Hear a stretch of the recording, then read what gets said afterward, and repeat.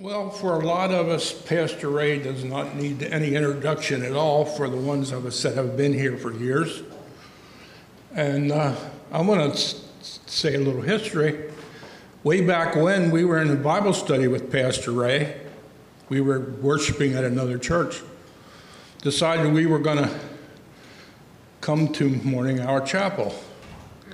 God led us here that day. And the problem was, God led Pastor Ray to announce he was leaving that day. So we've been here ever since. It's because of the people that are here. And we welcome Pastor Ray back to the pulpit this morning.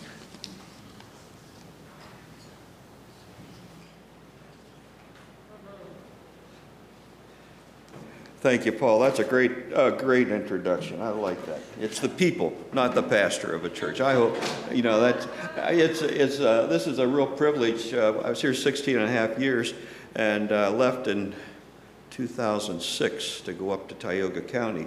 And looking out over, I see familiar faces, but I'm excited. I see a lot of faces. I don't recognize you. And that's good. That means there's life and growth in the church, and that's what we want to see. Do I just push this, or? Oh, I got it. That's right. Thank you. There we go. Okay.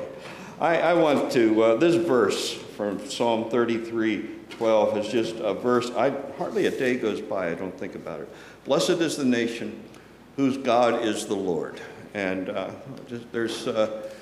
that's coming more out of the text. But I think about this nation, and I'm sure a lot of you are just struggling to appreciate things that you're seeing happening today and just wondering, how can this be? I have recently been pondering, the United States, we're not the center of things. We're the ends of the earth. I don't know if you ever think about that. But from the biblical perspective, the center of the earth is Jerusalem. The center of the world is Jerusalem. And it's in Jerusalem where Jesus died. It's where Jerusalem he's commissioned his apostles to go and take the gospel. And, it was, Paul tells us that it happened, Jesus came into this world at just the right moment, just the perfect time.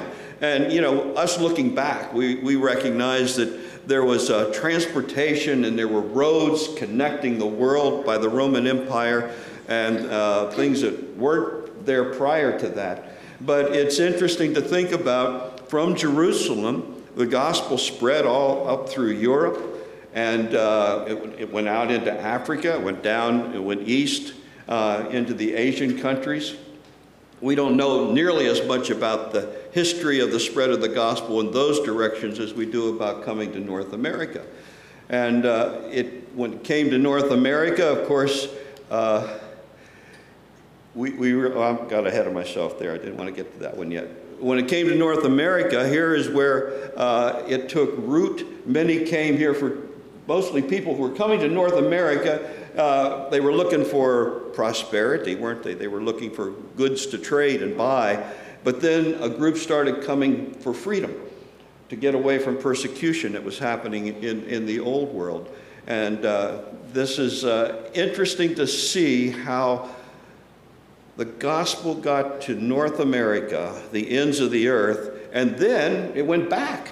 You remember, we have been part of the spread of the gospel, as well as not just the receiving of the gospel. But throughout the history, we've experienced wars, and Jesus even said, you will hear of wars and rumors of wars. Make sure that you're not alarmed, for this must happen. But the end is still to come, for nations will rise up in arms against nations, kingdoms against kingdoms, and there will be famines and earthquakes in various places. All these things are the beginning of birth pains. We read that verse and we're thinking about the end times. Well, we've been in the end times, you know this, I'm sure, ever since Jesus went back to heaven. But these end times are characterized by wars and rumors of wars. And I don't think Jesus said that saying that this is a good thing. I think he said it recognizing that this is a world where people are full of greed and selfishness and power, wanting to be in control, and wars and rumors of wars. As I think back over history, history is almost a study of wars, what causes them, and what happens before them and what happens after them. And today, it's no different, is it? God had David write in Psalm 33, how blessed is the nation whose God is the Lord, the people whom he has chosen to be his special possession. Obviously a reference to Israel. David would have been thinking along those lines. But he says, the Lord watches from heaven. He sees all people. That we get included there, all people. From the place where he lives, he looks carefully at the earth's inhabitants. He is the one who forms every human heart, takes note of all their actions. No king is delivered by his vast army. A warrior is not saved by his great might. Now, I want to look with you at the beginning of the sermon with a story out of American history.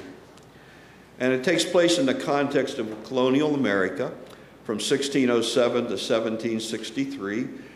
And during those 156 years, over in Europe, Britain and France were constantly at war. There's at least 4 different wars described that they were part of. And it was in the context of war between Britain and France, ongoing, that Jamestown was founded in 1607. And during that time, in 1620, the Pilgrims landed in Plymouth and started the colonies up in Massachusetts. But 1 year after Jamestown was found, Quebec was founded in 1608 by the French. So you see this, now the conflict moves from Europe over to North America. It continues. Now during this conflict, the predominant king in England was King George. There were 2 King Georges. When it started, it was King George II, and then his grandson took over, who was King George III. And in France, you had Louis XV, whom they called Louis the Beloved. He was there a long time as King of France. And anyhow, here in North America, the colonists referred to this war going on between England and France as King George's War. That was kind of the nickname for it that they thought of it as. Now in the 1700s, North America looked kind of like this in terms of European nations having control of the land. And you can see the blue is Britain up along the east coast, and part of the cold lands up in Canada, and then France has the land from behind the colonies over to the Mississippi and up into Canada. And they had predominantly, the French owned Nova Scotia, except I don't know if you can see it, there's a little tiny dot there on Nova Scotia that the British had. Now, what you need to think about as you look at that, the Brits controlled the Atlantic coast. They had Philadelphia and the Boston Harbor. The French had one harbor they could land at that was theirs, and that was in Nova Scotia, in what they called Louisbourg. And the British decided they wanted that harbor also. So that's what they did. In 1745, the Brits moved up, took over Nova Scotia, conquered, and took control of Louisbourg. Well, any good king isn't going to just sit back and let that happen. So Louis XIV commissioned one of the largest movements of military prior to the Revolutionary War. He sent out an armada of, I think it was 73 ships, 800 cannons, 13,000 soldiers on these ships. Said, you're going to the New World, and you're going to take it back, okay? And the mission was to wipe out Boston, conquer all of the English colonies, and all the way down to the British West Indies. This was an all-out effort by Louis XIV. So on June 22nd, the Armada left. By August 24th, they still had 870 miles to go to get to Nova Scotia. It seems like God wasn't with them, is what you can almost look at and come to the conclusion. They got right out to the Biscayne Bay off of Spain, and a big wind came up. and destroyed a bunch of their ships. And then they got a little further down off of Portugal, and a calm hit the water. And these are sailing ships. They didn't have motors. There was no wind. They just sat there for days. And then when the calm ended, an incredible hurricane came in and wrecked a number of their ships. Lightning struck one of their ships and exploded all the gunpowder they had on. 30 of their people were either seriously injured or killed, 30 of the soldiers that they had. And then they finally did get going, and that gets you from June 22nd to August 24th. That's what happened in those 2 months. And then they've got 870 miles to go across the Atlantic. By September 10th, some of the ships made it up to Halifax into a little harbor. Not all of them, just a couple of them. By September 27th, Admiral d'Anville, who was in charge of the whole fleet, must have been on one of the lead ships, had a stroke, and he died. And you can just begin to imagine what this is happening. By October, 44 more ships arrived, and basically the fleet was there by October. So you have June, you have July, August, September, over 3 months till that fleet arrived. And you can just imagine, though, what was going on in the minds of the colonists. Okay, information would travel much slower then. They didn't have the internet, but ships were going back and forth. People were aware of what was supposed to be happening, what was going to come. And the colonists are quite worked up about this when they see these ships sitting up in Halifax. They're here. What they said is going to happen. 44 ships loaded with and everything. That sounds pretty interesting. What I forgot to tell you was also back when they were still off the coast of Spain and Portugal, they were taking a lot of the crew came down with typhoid fever and scurvy, and they were not well by the time they finally did arrive. But in October, Governor William Shirley of Massachusetts was aware that the ships were sitting there in Halifax. He was also aware that they were planning to come and wipe out Boston. And he called everybody to a day of prayer and fasting for deliverance, which is interesting. He called people to the South Church. And one of the pastor who was there, I think his name was Prince, stood up and prayed, "Lord, send your tempests, send your storms." And the historians write that before he had finished the prayer, the winds had picked up, the storms were blowing, the bells in the tower of the church were ringing erratically. Nobody was there pulling on them and making them ring. And a tempest, a hurricane came into the harbor and just devastated the French ships that were sitting there. Within a short period of time, 40 some of those ships gave up. They left the harbor. And the songs went out. Sing to God, sing praises to his name, exalt the one who rides on the clouds, for the Lord is his name, rejoice before him. Now you need to remember, this is 1745, 46. This is right in the heart of what we call the First Great Awakening. Many of you read Jonathan Edwards' sermon, Sinners in the Hands of an Angry God. He preached that in 1741. And revival was breaking out, and this was just like a wind blowing on that revival, and it started to spread through the colonies. Got down to Pennsylvania, and Ben Franklin. Now, if you know much about Ben Franklin, he certainly wrote a lot about the Bible. He wasn't anti-God, but you know the stories that you read, all of his peers who loved Jesus were trying to get Ben Franklin to make a decision, a confirmation, to make a statement of confession to follow Jesus, and he wouldn't do it. As far as we know, he went to the grave having never made that confession, even though he made a lot of incredible statements about God in the Bible. But Ben Franklin, he was inspired, he wrote this, "There is just reason to fear that unless we humble ourselves before the Lord and amend our ways, we may be chastised with yet heavier judgments." Now you have to realize this is in the context of the ongoing war between France and England. Okay, this enormous fleet of soldiers that was coming to bring havoc on them was turned away. But the French were still on the mainland. The battles were still going. We still had the French and Indian War looming ahead of us. There was still threat, upon the lives of the colonists. And Ben Franklin, taking a humble position, does this, and he declares a day of prayer, and they go through with that here in Pennsylvania. Now, this is interesting to understand. David Barton with the Wall Builders. Any of you familiar with him? He's alive today. He's a historian.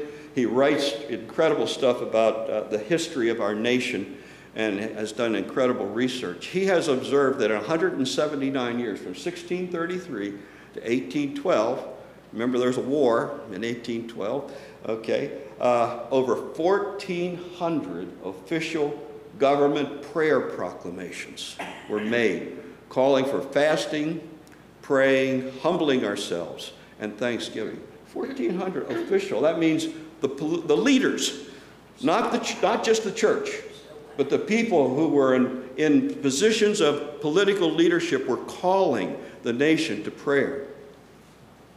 Now, it's right about this time, in the 1760s we're getting into now, the King George of England, he's still king, King George III, they describe him as a king who did what he wanted to do, okay?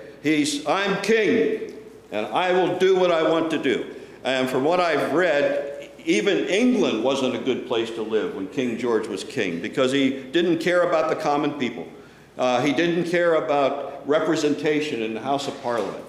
And he certainly didn't care about the common people in the colonies and what was going on here. So he came up with the idea, I'm going to raise money. And he's tried to sell it on the basis of this is to raise money so we can put British military people in the colonies to protect you from further uprisings from France and the Indians and whatever. So in 1764, he had this idea of taxing sugar. Then in 1765, he started what's called the stamp tax. You may remember reading about that somewhat. Then in 1767, he put a tax on glass, paint, and paper. Okay, so you can see the commodities are starting to get taxed here in the colonies. 1765, he also wrote a little legal paper in which the British authorities who were here in the United States over the colonies, they could arrest anybody, anytime, anywhere on suspicion, and they could detain them indefinitely. And you can begin to see where some of the Bill of Rights came from, that we came. Also, since there were no forts and barracks for the military, troops, he wrote that troops could take over anybody's home and property. And there were many stories of people with wonderful homes being made to go live in the barn or down in the basement, in the attic, as the British troops came in and set up their quarters there in their homes, just confiscating them. This gives you a little bit of feel, okay? I'm sure there's a lot more, but a little bit of feel of what the tension of colonial America was like. This is, remember, this is after the Great Awakening that went through with Jonathan Edwards. So in the midst of this, there's a church. There's a spiritual context, okay? And I just want you to realize, historically, we're going through some times right now that feels very oppressive to us, but it's not new. It's not new.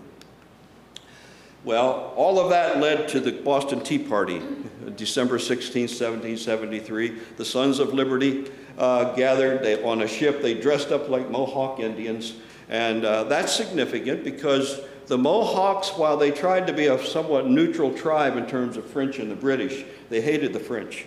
The French had done some atrocities among them earlier on, and they avoided the French like the plague.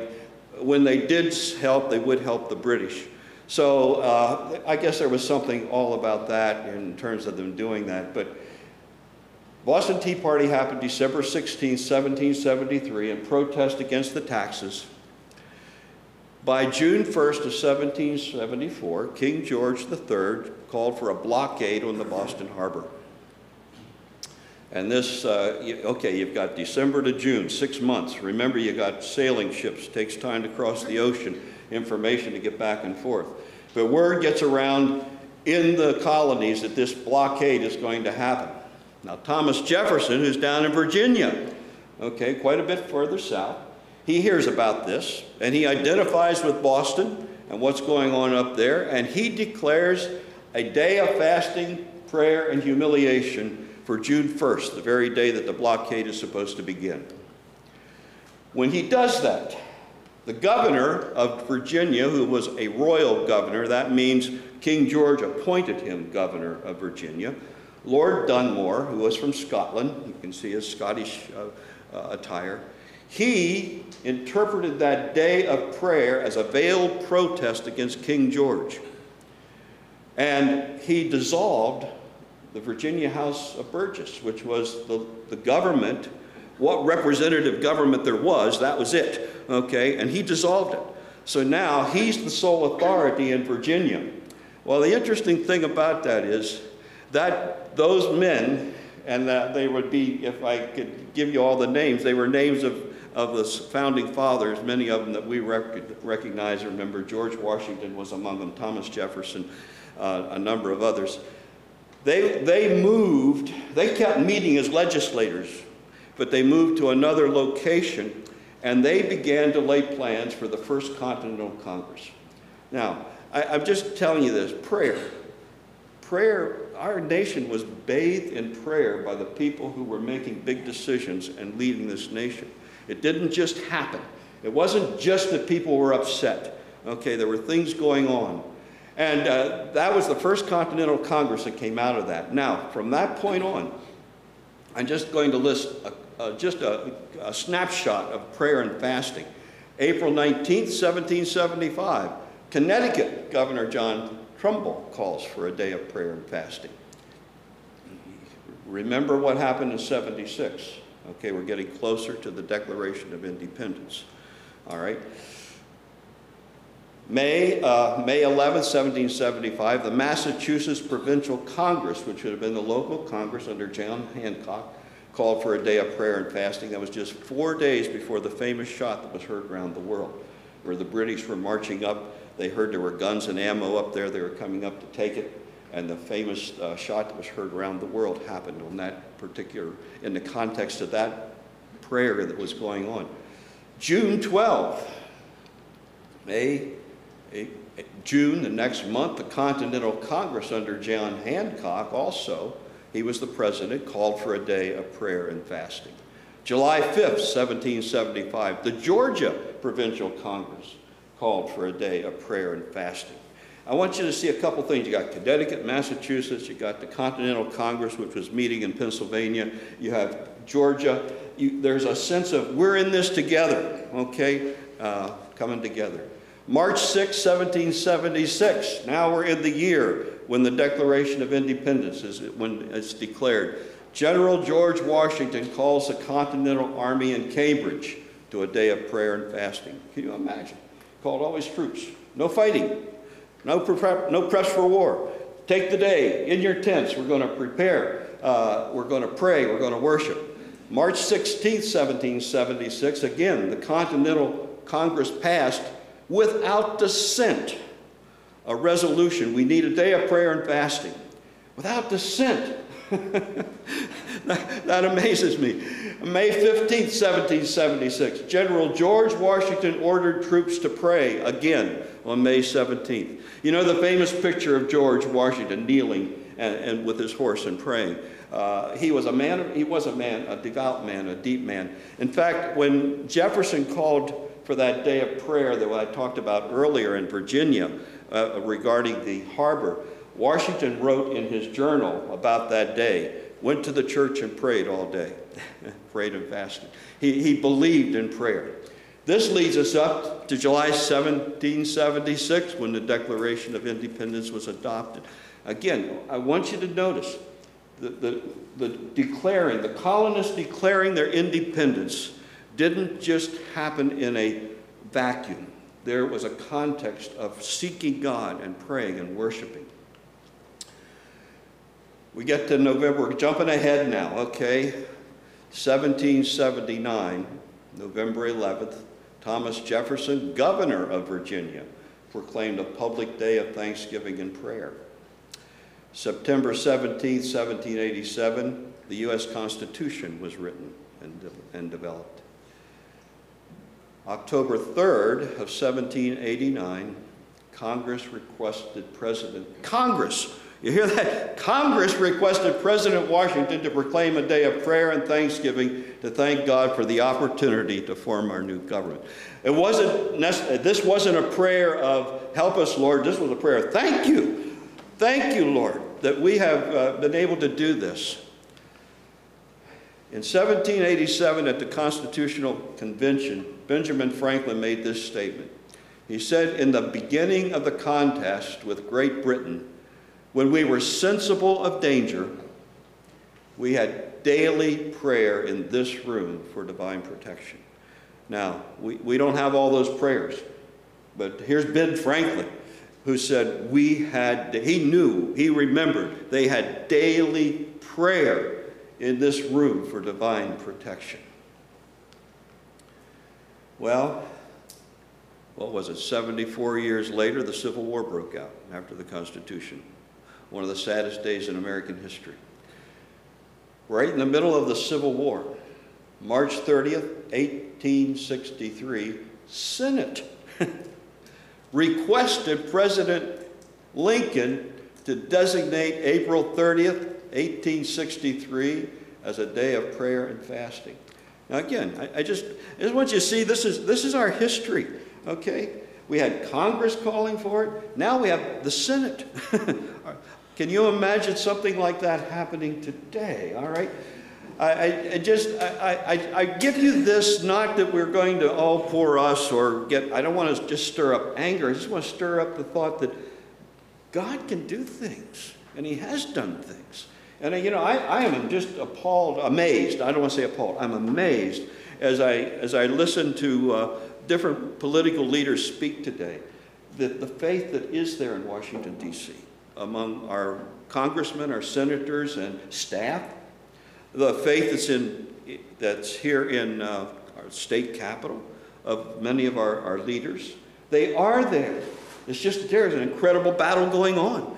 I think one of the most important things you and I do is we pray specifically for any of those that you can name by name that love Jesus Christ, that are there as a testimony, trying to be salt and light in the midst of a very difficult political arena. God still has his people. Now, I just want to read a little bit about, well, I'm going to read probably more than you wish I would, about what Abraham Lincoln wrote, because there's so much in what he said. This is Abraham Lincoln's writing of the resolution. Whereas the Senate of the United States, devoutly recognizing the supreme authority and just government of Almighty God in all the affairs of men and nations. Wow. A Senate that recognizes that.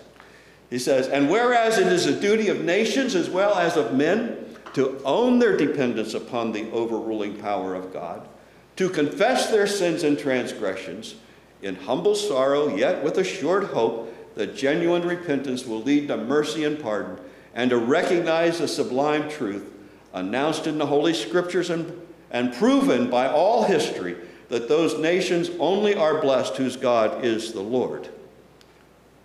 And inasmuch as we know that by his divine law, nations like individuals are subject to punishments and chastisements in this world, may we not justly fear that the awful calamity of civil war, which now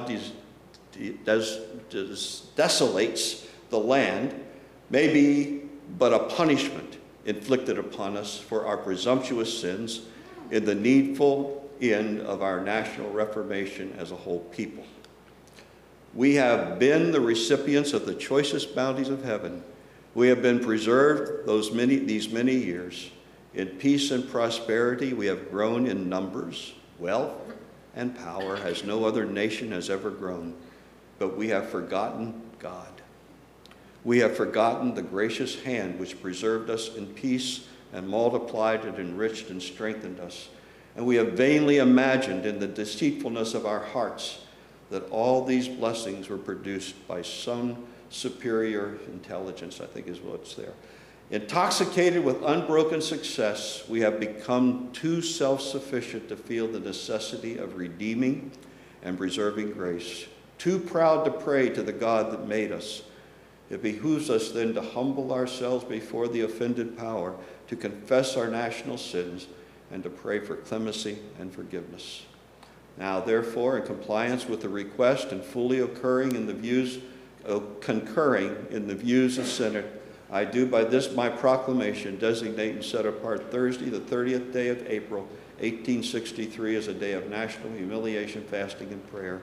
And I do hereby request all the people to abstain on that day from their ordinary secular pursuits and to unite at their several places of public worship in their respective homes, in keeping the day holy to the Lord and devoted to the humble discharge of the religious duties proper to that solemn occasion.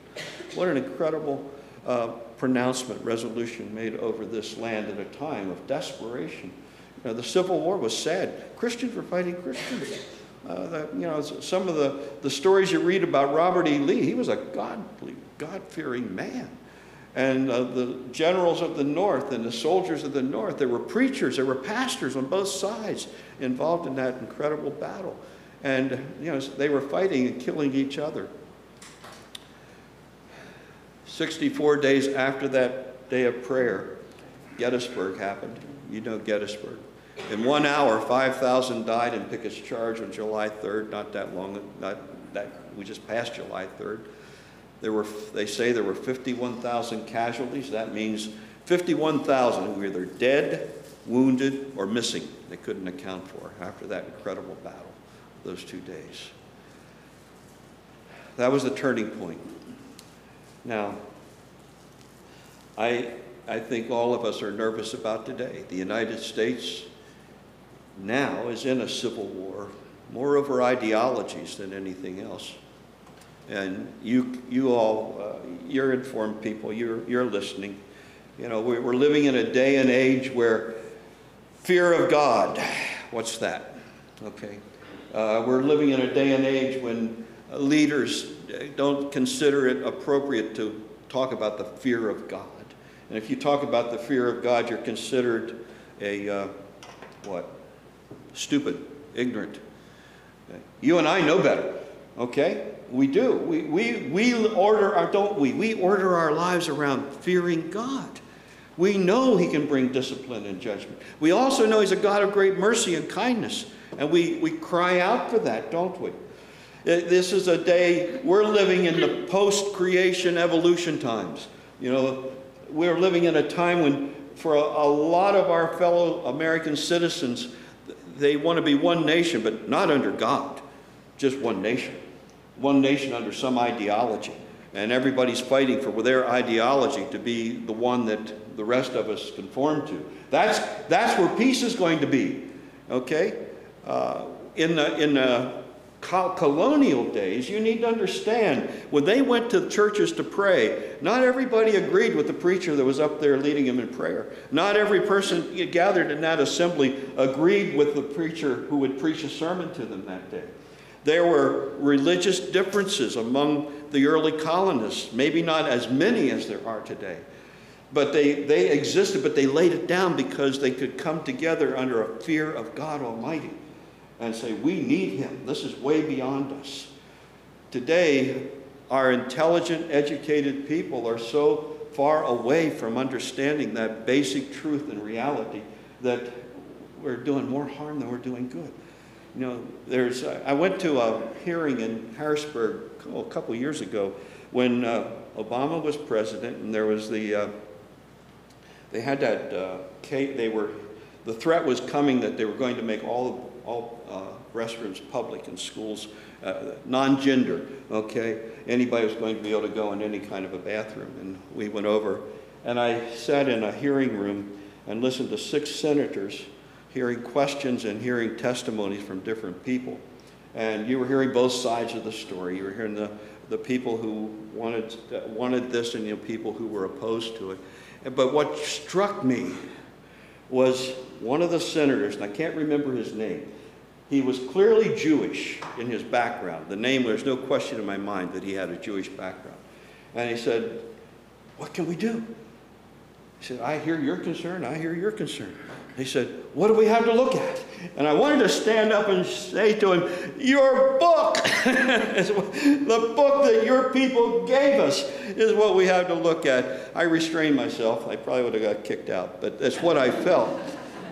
Anyhow, but I just thought, how can anybody who has risen to the place of prominence as a senator of a state say something like that? It just boggles my mind. But we're living in this state, this kind of world today. On the other side of the coin, we need to recognize that, you know, God is doing incredible things, okay? King Jesus promised he will build his church, and the gates of Hades will not prevail. His church is the salt of the earth and the light of the world. That's us. And he is building our church. You know, like I said when I walked in here, I'm excited to see faces. I don't know who you are, and you don't know who I am. He's building his church. Okay, it doesn't stop just because a pastor changes churches. He's doing it. He's building his church. And he says the church is the salt. Well, you know the characteristics of salt. Salt, you put it on, it brings flavor out of things. You put salt on it, it makes you thirsty, doesn't it? Get too much salt. I won't go into all what they tell us or the health issues about salt, but just the qualities of salt. But one of the long-term, all through history, salt has been used to preserve. You put salt on meat to preserve it from spoiling. It's been a preservative. Well, you and I, that prevents decay of the meat. We're salt. We are here to prevent the decay of our culture and our society. We are to slow it down. We may not prevent it, but we slow it down. And I bet every one of you could give me a story of how in your workplace, in a social setting, because you were there, people backed off a little bit in their wild, careless behavior. I know it's happened to me over the years. You know, with different jobs I've had, they say, oh, there's a preacher, we better watch our mouth. You know, maybe they don't know you as a preacher, but if you've spoken about Jesus in the workplace, they know there's that Bible believer, we better watch our mouths. We provide a restraint in some situations. And I think the very existence of the church in North America right now is restraining the onslaught of Satan and his kingdom, just trying to devastate things. If you stop and think about most of what the craziness we're seeing, it's to shut us up. Okay? They got to shut us up. That's why, you know, if we speak out against same-sex marriage, if we speak out against abortion, we are hate language. That's defined. We're trying to get everybody else to see we're hateful that we would do that. But Jesus is building his church. We're light. We shine light into the darkness. When the light shines in a dark area, you can see. You know, if you're going to go out at night and do something and there's no light shining anywhere, you want a flashlight so you don't trip over a rock or a stone or step on a creature you don't want to step on. You want to see what's in front of you. Well, we bring that light. And of course, the other thing about light when it shines is what happens. If it's dark and all of a sudden you shine light in, what happens? It hurts your eyes, doesn't it? And a lot of that happens too as we shine. Jesus promised before he went back to heaven, in the upper room, he said to the disciples, I will not abandon you as orphans. I'm going to come to you. Peace I leave with you. My peace I give to you. I do not give it to you as the world does. Don't let your hearts be distressed or lacking in courage. I have told you these things so that in me you may have peace. In the world you have trouble and suffering. But take courage. I have conquered the world. I don't read in the scriptures that Jesus says we are going to conquer the world as his church. That we are going to make the whole world Christian. I don't see that in scripture. I see that he will. One day he's going to come back and rule. But our role is to penetrate the darkness, to penetrate the evil, to preserve the righteousness of God in our lives, to touch people. He came to seek and to save the lost. People are lost and they don't know it. You know, one of the things that you have all come to grips with is you recognize, I'm lost. I need a Savior. I need someone to rescue me. I cannot change my sin. I can't make it any different. We recognize that. That's what characterizes us. The world is still thinking they're going to get better. They still think they're going to arrive and get so good that the world's going to be a good place. But we're in the way. Okay? We're hindering that with the message of redemption, with the message of salvation. Jesus has called us to be strong in this. And it is tough. It is tough. It is discouraging. Jesus said in that same chapter where he talked about wars and rumors of wars, he says, in the last days, the increase of evil will be so great that the love of many will grow cold. Have you felt that at times? You get so angry at the evil. And before long, you're not nice to your spouse, you're not nice to your children, you're not nice to your parents, you're not nice to people around you, you're just grouchy, you're grumpy. Take that as a warning sign. Jesus said, don't let your love get cold. You and I have to stay passionately in love with Jesus. We have to stay passionately soft and tender, that the power of the Holy Spirit can come out of us in love and tenderness, even to the people that make us so angry and upset us so much. Psalm 33, later in that great psalm, David wrote, look, the Lord takes notice of his loyal followers, those who wait for him, to demonstrate his faithfulness. We wait for the Lord. He is our deliverer and shield, for our hearts rejoice in him, for we trust in his holy name. That was before Messiah came. David wrote those words. That's an eternal truth, that you and I, we wait for the Lord. We don't go out there and take things into our own hands. Now, I believe if we do this, if we stay faithful and tender in our hearts in love towards Jesus Christ, some of you, he's going to give you a vision of doing something tangible. You know, maybe running for a political office. Maybe getting a petition up and walking around with it and getting people to sign it. Who knows? It doesn't mean we don't do anything. Maybe writing something and getting it out in front of people. I don't know. I'm not advocating that waiting on the Lord sometimes does imply action for us. But before you go jumping in and saying, I got to do something about this, get on your knees, worship him. That's what we must do first. We must worship him. And Cindy and I went up to Northern High School when they had the Satanist group there that wanted to have the after school. I think Pastor Joe was there too, if I recall. I didn't get to talk to him, but there were quite a few pastors who were there. And we went. I didn't say anything. I didn't do anything. There for 2 hours, people were lined up coming up to the microphone. And for 2 hours, it was Christians. There were maybe 5 or 6 who stood up in favor of the after-school Satan Club being there. And a number of them, when they spoke, I thought, well, no, that's why we don't want that group in here, because they were just so full of anger and bitterness and ugliness when they stood up and spoke. Most of the Christians who came up to that mic pleaded with the board and had it was about Jesus. And I was so glad to be there and be part of that. The auditorium, there were a whole auditorium. It was full. Couldn't get too many more people in.